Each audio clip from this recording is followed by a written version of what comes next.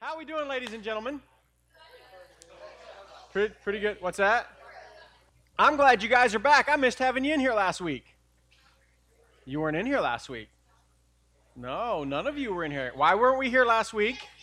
Thank you. Okay, there's a couple of you that paid attention. You were keyed into what was going on. Yeah, we had the GIC last week. So this week, you brought your, Hunter, I'm so proud you brought your Bible. Good man. This week, we are starting a brand new book. Caution. Did anybody notice the tape around the room?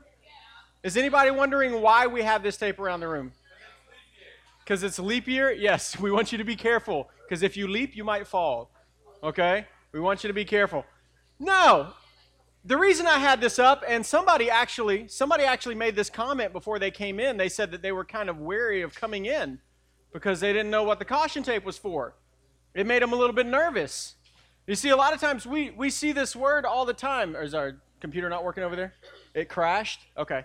We see this word all the time. We see caution or warning or all these different words. You hear people tell you, be careful. What is the purpose of those words? To caution you for your safety. They're designed to draw your attention to something. They're designed to let you know that whatever it is you're about to use may cause you a problem if you don't use it the way it was intended. In fact, we see these signs everywhere. I had a couple pictures to throw up there, but our computer crashed, so we see them everywhere. Give me some examples. Where do you see warning or what's that? Yeah, give me some examples of warning labels. Wet floor. What's that? Okay, wet floor and road signs. Shotgun shell boxes. Yes, they have warning labels. What? Halloween costumes. Crime scenes. Smokeless tobacco says it may cause mouth cancer. Yes, fishing hooks have warning labels not to swallow. I actually found, you would be amazed at some of the warning signs out there. I actually found, guys, on a Superman, a kid's pajama set that has like the Superman cape, has a label on it that says, warning, this apparel will not make you able to fly. Which means somebody tried it. Then I found another one. It was medicine. It was medicine for a dog. And it said, warning, do not take this medicine in conjunction with alcohol or while operating heavy machinery. For a dog. Okay? What's that? Yeah, what dog's drinking alcohol and operating heavy machinery? It's kind of scary. Okay, ladies, I want you to know, I did not write this one, but there was a label inside of a shirt. There was a label inside of a shirt that had the washing instructions. And at the bottom of all of that, wash cold, light detergent, dry on low, it actually said, stitched on the label, or give it to your wife, that's her job. I didn't make it, but I did find it online, okay? I'm not telling you. I'm not telling you. But see, guys, all around us, we have warning labels. We have things that are put up to caution us, things that are meant to draw our attention. Because if we don't use things the way they were designed, then something might go wrong or something unexpected might happen. And tonight, the book we're getting ready to start, I firmly believe should come with a warning label. When we look at the book of James, and that's where we're going tonight, this is a book that before you pick it up, there should be some kind of warning about this book. Because as you get into this book, you start to find some interesting things. You start to find that when you read the book of James, it's a call to action for us as Christians. That when we read this book, it actually says in there about the person who reads the Word of God and walks away and does nothing is like the man who looks at himself in the mirror and walks away and completely forgets what he looks like. And see, the book of James, as you pick it up and you start reading this book, you start seeing some hard stuff. James gets right to the point and pretty much smacks you in the face saying, okay, you've got this faith. You've got this thing you say you believe. It's time to take this faith and intersect it with real life. And bring those two together and make them collide and do what it is that we say we believe as people who follow Christ. I think the book of James ought to come with that warning label. Because if you can read this book and walk away and do nothing, man, you've missed out. But if you decide to read this book and apply some of the things that James talks about in here, you're going to be dangerous. You're going to be dangerous because Satan's not going to be able to stop you. Because you're going to be doing what God wants you to do. You're going to be the church that God has called us to be, and we're going to be a threat. And that's a cool thing. But you're also going to find some things in here that are going to be hard. Some things that we're going to read that sometimes, okay, God, that kind of hurts a little bit. I don't know that I want to address that right now. You see, we've all had stuff like that in our lives, or you will if you haven't. There's going to be things in your life that you know maybe shouldn't be there, and you know you really need to do something about it and get it out of your life, but you're just really afraid of the pain it's going to take to make that happen. It's kind of like one time I paid $150 for 2 airsoft pellets. You guys seen those? Little tiny plastic pellets? And I'll tell you why. Do you guys remember a while back I told a story about when I took a group to play paintball and that one kid that wouldn't stop talking about his girlfriend and how we lit him up with the paintballs? Well, we also played airsoft that weekend.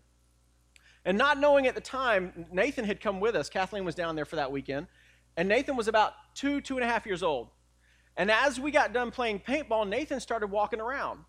And there are all these really cool little orange pellets on the ground, so he started picking them up. Didn't think anything of it. We get home a few days later, and he starts coming to Kathleen and saying, Mama, my ears hurt.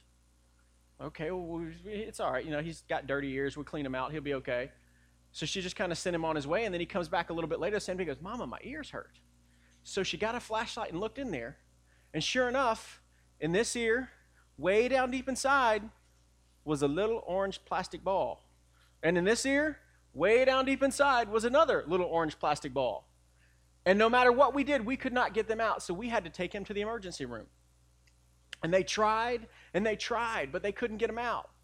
And then they came up with an idea. They said, Sir, you're going to have to hold your son down. So, okay, it's kind of scary here. Where are we going with this? And the doctor comes back, and he's got this syringe that's probably about 6 inches, 7 inches long, and it's filled with water. He said, we got to flush it out. So, okay, so we lay Nathan down and kind of hold him down, and the doctor takes that syringe and just starts squirting that water down into Nathan's ear. And Nathan is screaming his head off. I mean, you would think we were ripping the flesh off of his face. He was screaming so loud because it hurt. The pressure that doctor was putting down in his ear was, it was just killing him. But then about 5 seconds later, that little pellet goes poop and pops right out. And then we turn him over and try and calm him down and say, Son, I love you. We're going to do it again. And we hold him down, and he screams again, and we put the water in there, and sure enough, that pellet pops right out. So now that's how I paid $150 for 2 airsoft pellets. But you see, Nathan knew those pellets had to come out because they were hurting his ears. But he didn't want to go through the pain that it took to get those pellets out of his ears. You see, that's the way the book of James is. It's going to show us some things in our lives. If we take an honest look at the book of James, we're going to see some things in our lives that we know probably shouldn't be there. Maybe it's just some friends. Maybe it's some thought processes that we have in our head. Maybe it's just something we heard one time about the way we're supposed to act around people, and it's not really the way we're supposed to act around people. But we don't really want to change it. But as we look at James, we're going to see that he doesn't really give us a choice. He says, okay, guys, if you're going to take this faith and you're going to let it collide with your life, it's going to hurt you a little bit. That's why this book ought to come with a warning label, with a caution. So that's where we're going tonight. We're going to start in James. And tonight, we are going through one verse. James chapter 1, verse 1. Now, I promise you, we will not go through one verse every week. It's not going to take us the next 3 years to get through James. And we may even skip around a little bit. We may actually skip some of the verses, but I encourage you, it's 5 short chapters. If you sat down and read 1 chapter a day, it'd take you about 15 minutes, and you'd be done in a week. Sit down and read this book. Be ready when you come in here next Wednesday night as we jump on to James chapter 1, verses 2 through 12. Go ahead and read the rest of James chapter 1. But tonight we're going to start in the first verse. So let's go right to it. Here's what it says. James, a servant of God and of the Lord Jesus Christ, to the 12 tribes of the dispersion, greetings. Okay, let's start at the very beginning. James. Who is this guy? Does anybody know? James, thank you. All right, now here's the problem there. There's 4 James mentioned in Scripture. Anybody know which one it is? It's James. There's 4 Jameses mentioned in Scripture. 2 of them were disciples. The third one, I believe he was the father, he was the father of Judas. You've got James, the disciple, that's the son of Zebedee, the brother of John. You've got the other guy named James, the son of Alphaeus, and then you've got the guy that is the father of Judas. The fourth one is the brother of Jesus. He's the half-brother of Jesus. This guy, he was known as James the Just. And literary research, it tells us that this author right here, this is Jesus' half-brother. Now, we know that Jesus had a brother named James because we see it a couple times in the New Testament. If you look over in Mark chapter 6, verse 3, it says this, "Is not this the carpenter, the son of Mary, and the brother of James and Joseph and Judas and Simon? And are not his sisters here with us?" And they took offense at him. See, right there we see that this is a guy named James, and he's the brother of Jesus. He's called out right there as the brother of Jesus. And as you study history, you'll see that he was called James the Just. This is a guy who died in about 60 AD, and it's believed that he wrote the Bible, this book of the Bible, about 20 years before he died. So plenty of time for anybody who saw Christ, who was still around, to refute the things that he's saying in there, just like the Gospels when we talk about those. And this guy was actually killed for preaching. He was killed for preaching about who Jesus was. And as you go on, you read a little bit further in the New Testament, you also see that, you'll see in John chapter 7, we'll get to that in a second. So we've got the first biological son of Joseph, right? How would you like to be the little brother of Jesus? Really? Some of you who have big brothers and sisters, isn't it hard to live up to their reputation sometime? Hard to live up to their shadow? This is Jesus' little brother. You can't get that right. It's not possible. But that's the reputation he's got to live up to. But here's the issue. We've got this book written by James, but the problem is James didn't always believe in Jesus. James didn't always believe Jesus was the Son of God. It tells us that in the New Testament in John chapter 7. It says, "Now the Jews' feast of booths was at hand. So his brothers, his flesh and blood, said to him, 'Leave here and go to Judea, that your disciples also may see the works you are doing. For no one works in secret if he seeks to be known openly. If you do these things, show yourself to the world, for not even his brothers believed in him.'" His own flesh and blood didn't believe that he was the Son of God, didn't believe that he was the Savior of the world. Told him, "Hey, okay, yeah, you want to say you're God, you're Jesus? Go with your disciples and show everybody who you are, because you're not convincing us." This is the same guy that's written a book of the Bible about what Jesus did. So the question is, what happened to him? What took this guy, who was his flesh and blood, the little brother of Jesus Christ himself, who said, "We don't believe you," what turned him into somebody that wrote a book about his brother, that wrote a book about who Jesus Christ was? We see a little bit of it in Acts chapter 1. This is after Jesus' ascension and the disciples are all gathered together. It says in verse 13, "And when they had entered, they went up to the upper room where they were staying. Peter and John and James and Andrew, Philip and Thomas, Bartholomew, Matthew, James the son of Alphaeus, and Simon the Zealot, and Judas the son of James. All these with one accord were devoting themselves to prayer, together with the women and Mary, the mother of Jesus, and his brothers." Okay, he's there with the disciples. He has watched his brother die, and he's mourning. He's with the disciples, he's with his mom, he's with his family, and they have watched their own flesh and blood get whipped, get nailed to a cross, get stabbed in the side, crown of thorns put on his head that cut him, and then they watched him die. That's a pretty big deal. Anybody in here, if you've ever lost a loved one in your family, you know that's not easy to see. He had to watch every single bit of that excruciating pain that Jesus went through. He had to watch it with his own eyes. You think that might have had some kind of effect on how he viewed his brother? his older brother who claimed to be the Son of God, who claimed to be God incarnate in the flesh, here to be the Savior of the world. You know, if that was my older brother, I got to be thinking, you're an idiot. There's no way I'd die for all these people. If he really didn't believe he was God, you got to think he's not believing what he's seeing with his eyes. How could his older brother allow his body to go through this? How could his older brother allow these people to do this to him if it wasn't true? If it wasn't real?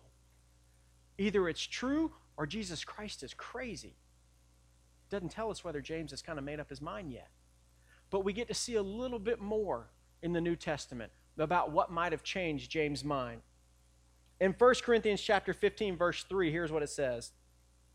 For I delivered to you as of first importance what I also received, that Christ died for our sins in accordance with the Scriptures, that he was buried, that he was raised on the third day in accordance with the Scriptures, and that he appeared to Cephas, then the 12. Then he appeared to more than 500 at one time, most of whom are still alive, though some have fallen asleep.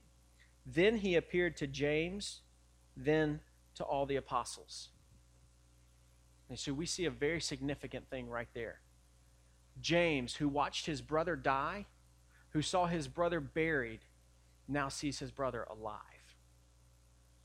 You think that would change your thoughts about who Jesus Christ was?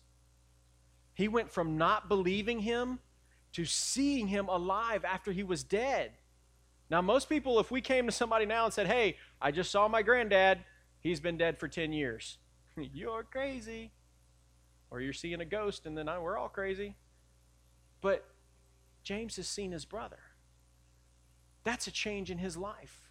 That event, seeing what his brother went through and then seeing his brother actually do what he said he was going to do, has changed his mind.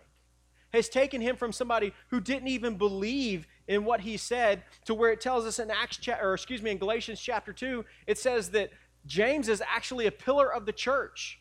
He is one of the church leaders in Jerusalem. He's gone from not even believing Jesus Christ to being the leader of the faith that follows him. That's huge. That's what that's where James is coming from in this book. And the reason we went through all this, I want you to understand, this is not some guy who has just grown up in the church. He's known Jesus Christ his whole life, and he's believed it from all the time he was in Awana and Cubbies, all the way up until he graduated high school and went on to college. No, this is a guy that went from, I don't believe who you are, even though you're my own brother, to, I believe you so much, I'm going to give my life for it. That's who this guy is. James, the half-brother of Jesus. Let's keep going. The next part of the verse. A servant of God and of the Lord Jesus Christ. Servant. In the Greek, that word is pronounced doulos. And I don't even know if I'm saying that right, but it's pretty close. Doulos. That basically means you are a slave. That means you own nothing. You don't go anywhere. You don't do anything. You don't say anything without your master's permission. And he's saying, a servant of God and of the Lord Jesus Christ. It's kind of like being in the military. I don't know, some of you know people in the military. And in the military, you go where they tell you to go. You do what they tell you to do. You live where they tell you to live. You are on their schedule. But you see, even in the military, there are certain things that you own that doesn't belong to the government, doesn't belong to the military. But this word that James is using here, that's a word that means it's even worse than that. He owns nothing.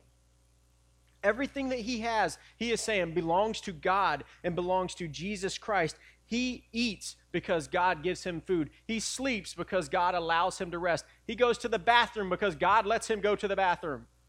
Everything he has, everything he is, fully belongs to God. That's who James is saying he is. He's saying, I'm a servant. His very life, his very being, everything belongs to him. And the difference between being a slave and being this servant that James calls himself, you know, a lot of times we think of slavery and we think of some pretty bad connotations. Because really, honestly, the way human beings did slavery, it was bad. But this kind of slavery, this kind of servanthood, this is where you've got somebody who is honored to be in that service.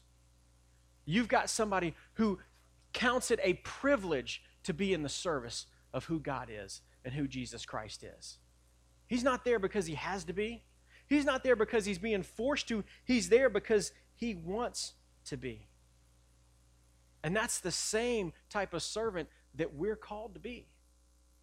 What James calls himself right here, this doulos, this servant of God and of Jesus Christ, that's the kind of attitude, that's the kind of mindset that James shows us we're supposed to have. Can you imagine what our life would be if that's the way we actually lived it every single day? Can you imagine being willing to go wherever God wanted us to go at the drop of a hat? Doing whatever he told us to do without questioning it because we trust him so much that we don't have to worry about it. Because we know our master, our God, our Lord has nothing but our best interest in his heart. That's what James is talking about here. That's the kind of servant he's telling us we're supposed to be. Can you imagine what our world would be like? What our church would be like? What our schools would be like? NFC, Childs, Lincoln, wherever you may go. Imagine what that would be like. People willing to serve God wherever, whenever, no matter what. That's what James is calling us to here. And he keeps on going. To the 12 tribes in the dispersion. Now, anybody know who he's talking to here? Yeah, 12 tribes of Israel. He's talking to the Israelite nation. He is writing this book to Jewish Christians. And why he's saying the 12 tribes of the dispersion here is because these early believers, they've been scattered from Jerusalem throughout the world. They're not all gathered like they were in the beginning of Acts when you saw Pentecost and you saw 3,000 men saved in one day and people are speaking in tongues and other languages and all these people are coming to know Christ. No, this group has now been scattered. And it starts in Acts chapter 8. It says, and Saul approved of his execution, and there arose on that day a great persecution against the church in Jerusalem. And they were all scattered throughout the regions of Judea and Samaria, except the apostles. Devout men buried Stephen and made great lamentation over him, but Saul was ravaging the church, and entering house after house, he dragged off men and women and committed them to prison. Now those who were scattered went about preaching the word. That's cool. They're running. They're in fear for their lives. You know, we have the opportunity to come together pretty much any time we want to and to worship any way we want to for the most part. And a lot of times we forget what a great opportunity that is.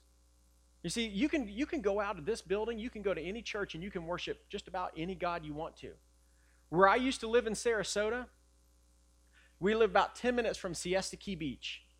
And at Siesta Key, every Sunday night, they had this thing called the Drum Circle. Has anybody ever been down there and seen this? It's kind of cool. You've got all these people, and I mean hundreds of people will gather up in this big circle, and these guys come out with their drums. There should be a picture of it on there. These guys come out with their drums. You see all these people gathered around, and these guys, from dusk, from right before sunset, about 30 minutes before sunset, they start playing. And I mean, they're going nuts. They're playing the drums, and they've got people out there dancing. There were other pictures I couldn't show you because there's some weird stuff that goes on there. And they're out there, and they're celebrating, and they'll tell you they're there to celebrate life, just to get together, just to have fun, just to be around other people. But what they don't tell you on most of the websites where you look it up is that some of the people out there are actually there because they are worshiping the sun. That's why they do it at sunset. That's why they do it at that time of the day. That's why some of the dances they dance specifically for that. Some of the things that they chant are specifically for that. You see, guys, we have the opportunity to worship anywhere and whatever we want.